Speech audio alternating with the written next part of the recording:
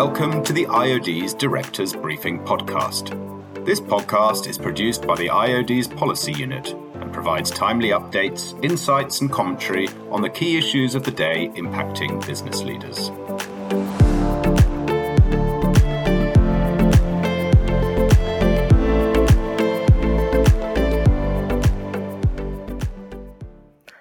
Hello and welcome to this episode of the Directors Briefing Podcast.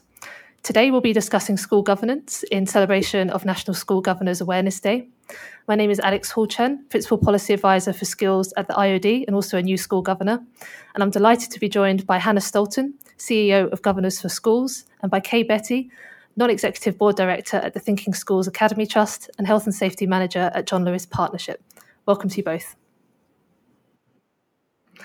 So back in 2018, the IOD published a report on school governance called Back to School, Common Challenges Facing School Governors and Company Directors, which examined central aspects of the school governor role, such as managing conflicts of interest and holding school leadership to account, outlining how these translate to similar features in the field of corporate governance.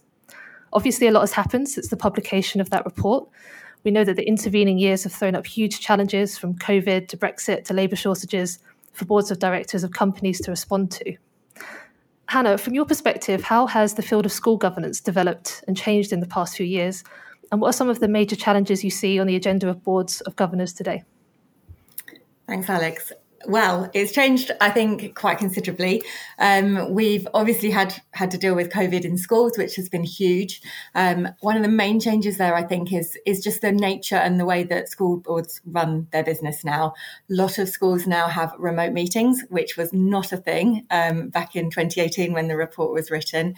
And it's made the role perhaps more accessible, I think, because people can now join from wherever they are for at least some of the meetings. Obviously, we still want governors still going into schools and seeing what's happening on the ground, and that is still the case.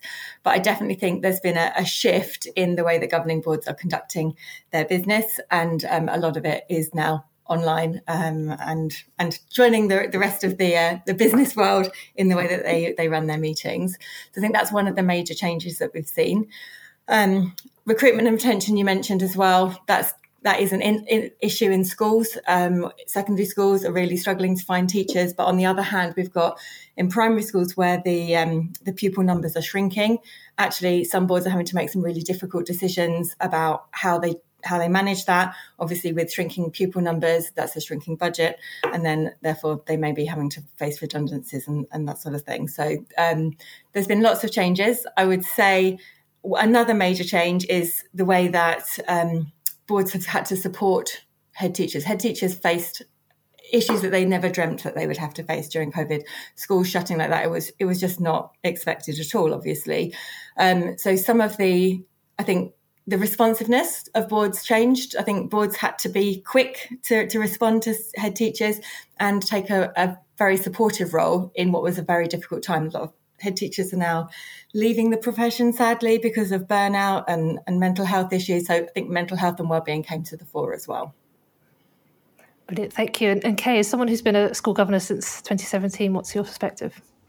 Yeah, I mean, it would have been great not to have mentioned COVID in this podcast, but it's inevitable because it's had such a major impact on student life and indeed the schools. So, I mean, for me, the impact on children's mental health, predominantly because of the lockdown, has just been profound, and it really has changed the pathway, I think, in terms of how school governance and how boards now think about student experience.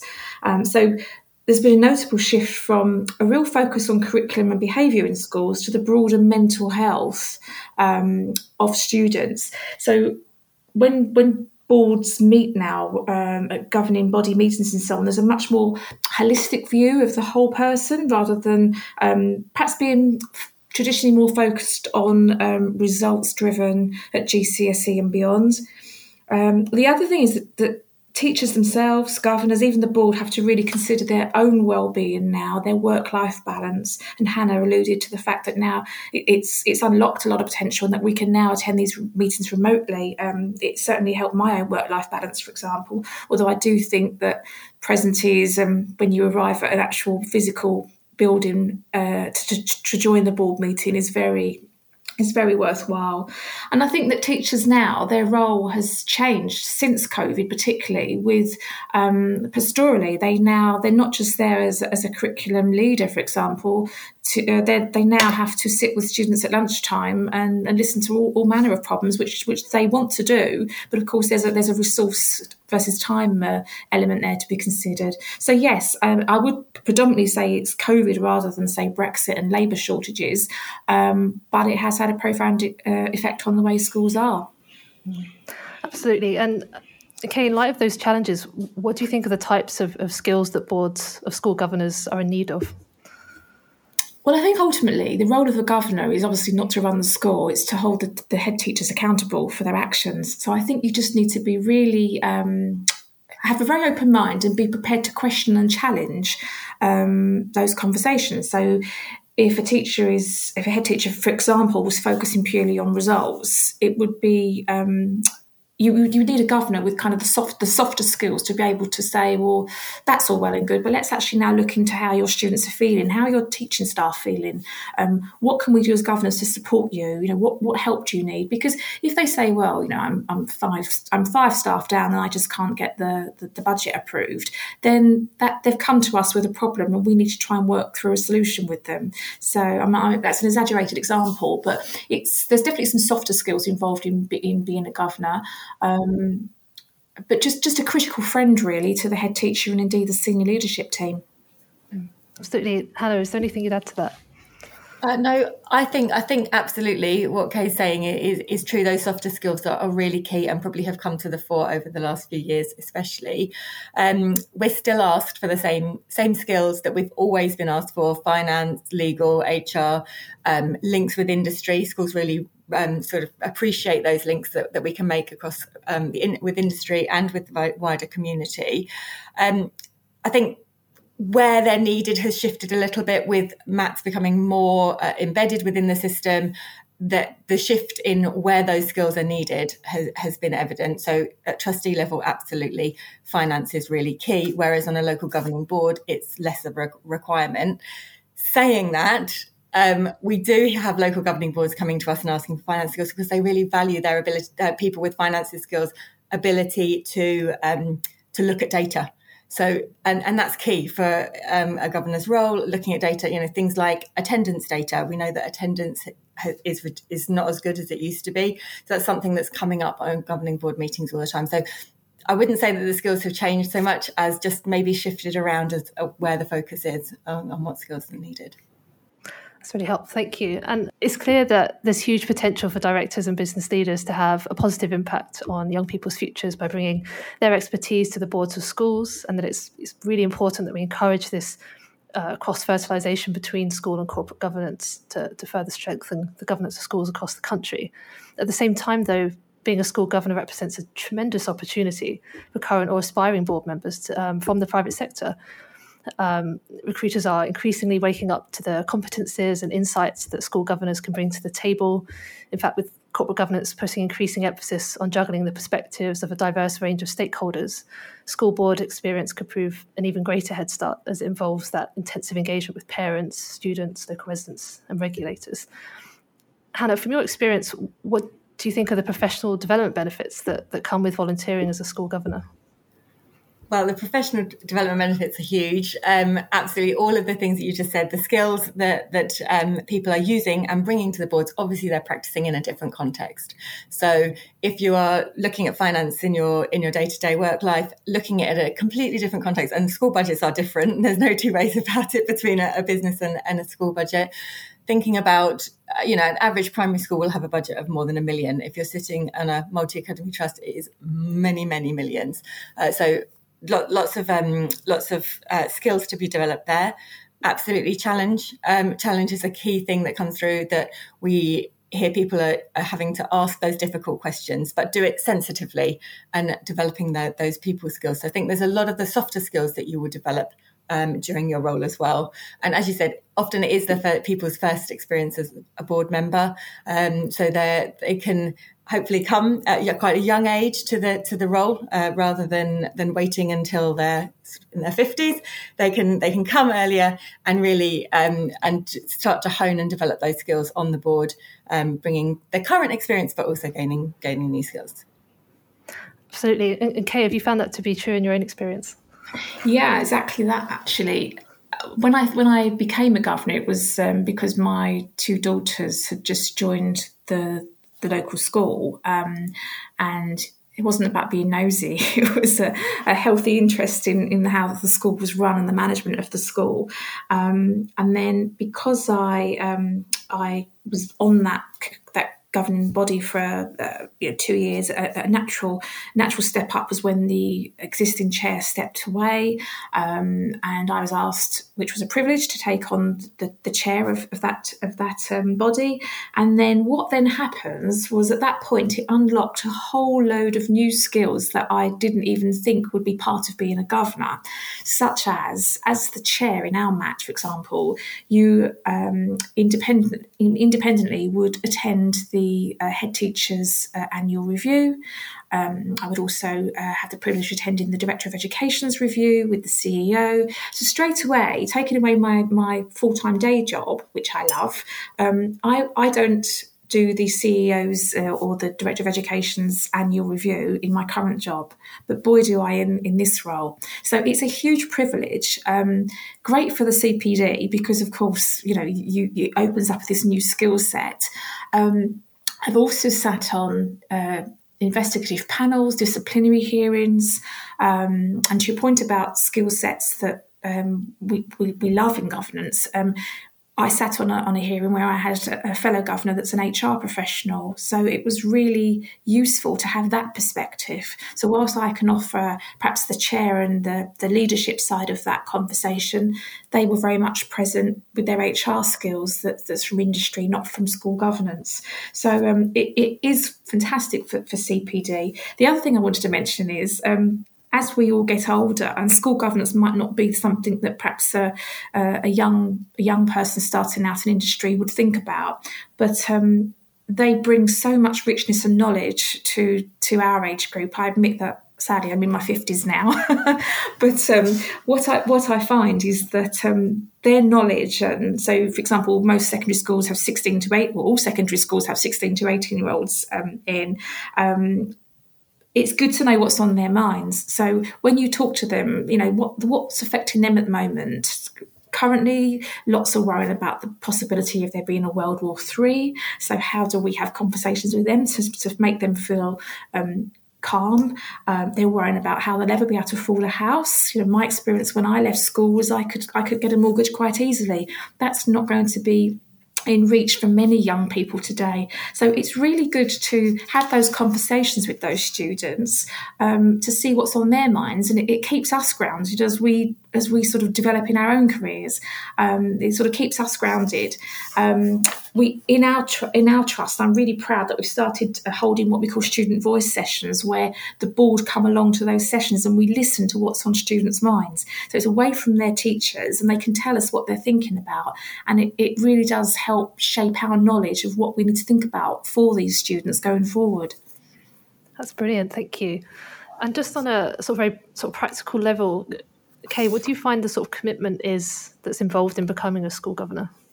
Well, honestly, as much or as little as you choose. So if you wanted to do the bare minimum because you really have got a busy other life, work and home, I would say probably every 3 months the governing body would come together. It would be a 2-hour meeting normally.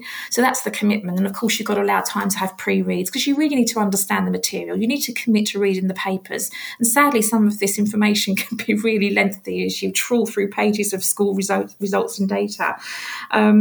So 2 hours minimum every quarter. But as you go on to different things, so in my position where I'm now on 2 other committees as well as the board of directors, probably 6 hours a quarter. That probably is it. But of course, it does interfere with the day job. So you need to make sure that your current employer is very supportive of you having a secondary role, and that you can take time out. Because sometimes it does impact on the actual 9 to 5. Most of the meetings tend to be in the evening, and I think that's true of most school governance meetings. But you do need time away sometimes. For example, if you were attending an annual performance review, it will take you 2 hours out of your day, but as much or as little as you want. But it's so fulfilling that anyone that's thinking about it and listening to this and thinking, yeah, I can't really spare the time, think again, because you really could probably find 2 hours every 3 months just to come along and start your governor journey. And just to pick up on that point that you mentioned around the 9 to 5 and employers, I mean, given the benefits of school governance to individuals' professional development, what do you think that employers themselves can do to support their employees to become school governors? We have lots of employers who are partners of us. So a lot of employers sign up to partnerships with us where they then help to promote the role to their employees. And we'll come in and do webinars for them and talk them through the process, sort of hold their hand while they apply, and then match them with the school. So I absolutely think all employers out there should be encouraging their staff to take up the role. We have some fantastic employers who give their employees volunteer days, so they have the opportunity to go into school and see what's happening on the ground, and, as you say, meet with head teachers, conduct performance reviews, and so on and so forth. So, giving those volunteer days is really helpful. Whether that's a couple of days a year, up to sort of 5 or 6 days a year, we've got some employers who do that, but. What we also do when we work with employers is talk to them about the impact that their staff are having. So we provide information about where their employees are placed, if they're placed particularly in areas of disadvantage. Quite often employers are motivated through their CSR policies. They want to help in certain areas. So we'll work with employers on that front as well, to try and so they get the information that they want, as well as obviously supporting the schools via their employees. Brilliant, thank you. And Kay, is there anything you'd add to that in terms of how employers can support? Yes, I mean, I think actually employers want us to do this because, again, it gives them gives us an added dimension to our 9 to 5 job, and it's good for the employer as well because I record the hours that I work, for example, through our HR systems, and at the end of the year they publish in the annual report how many of their staff have actually recorded voluntary hours. That might be helping out in the local food bank, running the charity shop, or indeed school governance, because 9 times out of 10, of course, these roles are voluntary.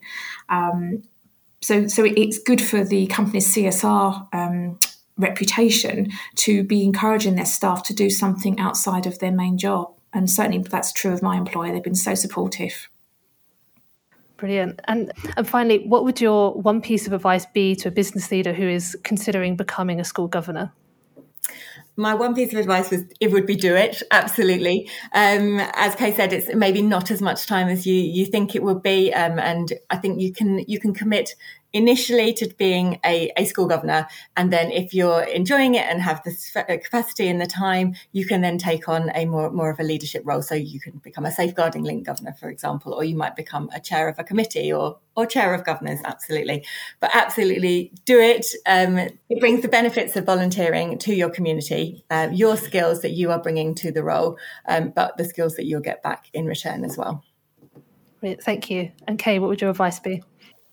I would say definitely do it, as Hannah says. It is so rewarding. I think a lot of your listeners probably are directors already or are looking to secure a non-executive director post in the future. School governance, because it's mainly voluntary, is a really good way to test that platform because it is a minimal time requirement. I'd pick a school that you already know or you admire, or whether you have children that are already at that school, and even just ask if you can attend a governor's meeting just to see what happens. You'd have to sit on your hands and be very quiet at the meeting, but it's a really good way just to sort of understand what's going on, because all the information that's discussed at the governor meetings should be published on the school's website anyway. So it's not top secret. There's no sort of secret conversation going on that the public and indeed the parents shouldn't be privy to.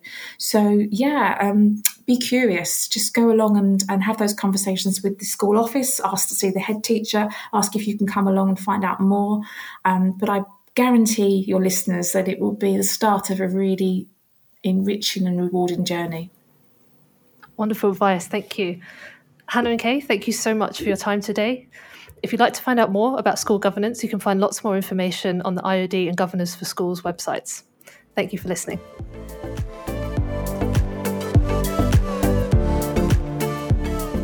We hope that you have enjoyed this Directors Briefing podcast.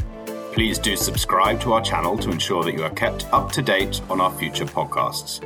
You can find more information about our work on our website at iod.com/news and on our LinkedIn and Twitter profiles. You can also contact us directly via policy-unit@iod.com.